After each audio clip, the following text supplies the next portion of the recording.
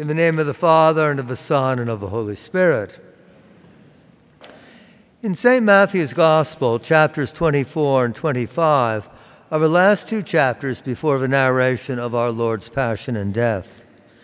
These chapters are known as the eschatological discourse because they deal with the eschaton, or the end of time.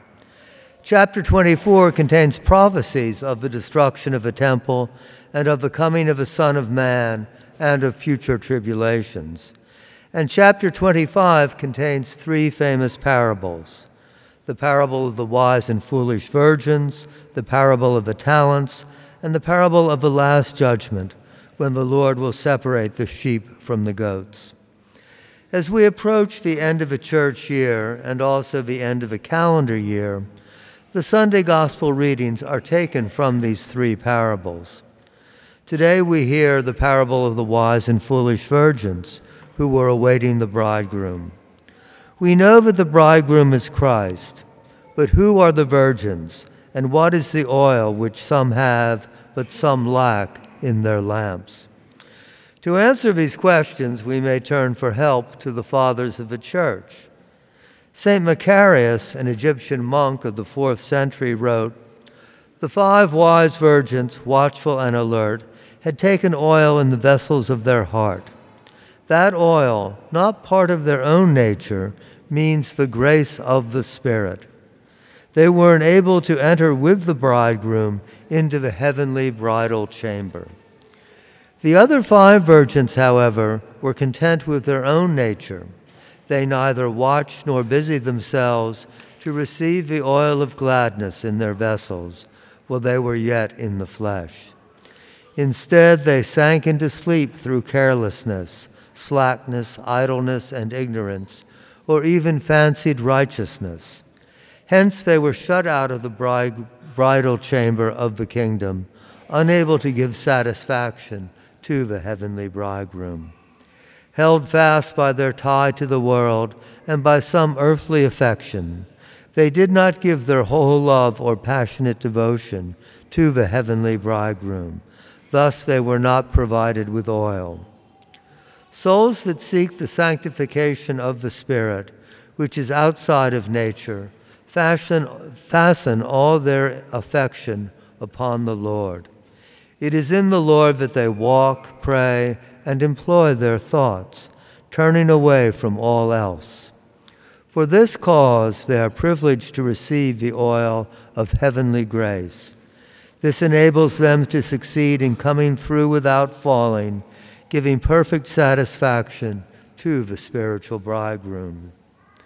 Those souls, however, content with what belongs to their own nature, creep upon the earth in their thoughts.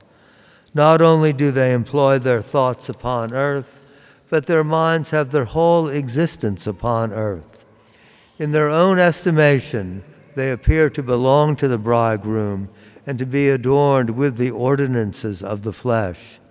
Nevertheless, they have not been born of the Spirit, and they have not received the oil of gladness. So the wise virgins are those who live in the Spirit and in expectation of heavenly things, and are not like the foolish ones, tied up in vanity and worldly concerns.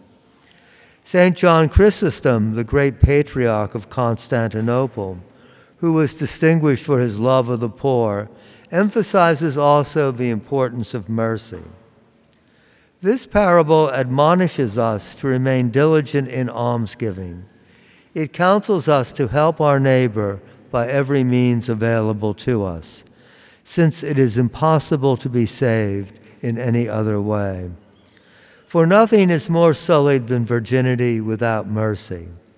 What was the profit of virginity when they saw not the bridegroom? Even when they knocked at the door, they did not obtain. Instead, they heard the fearful saying, "Depart, I know you not."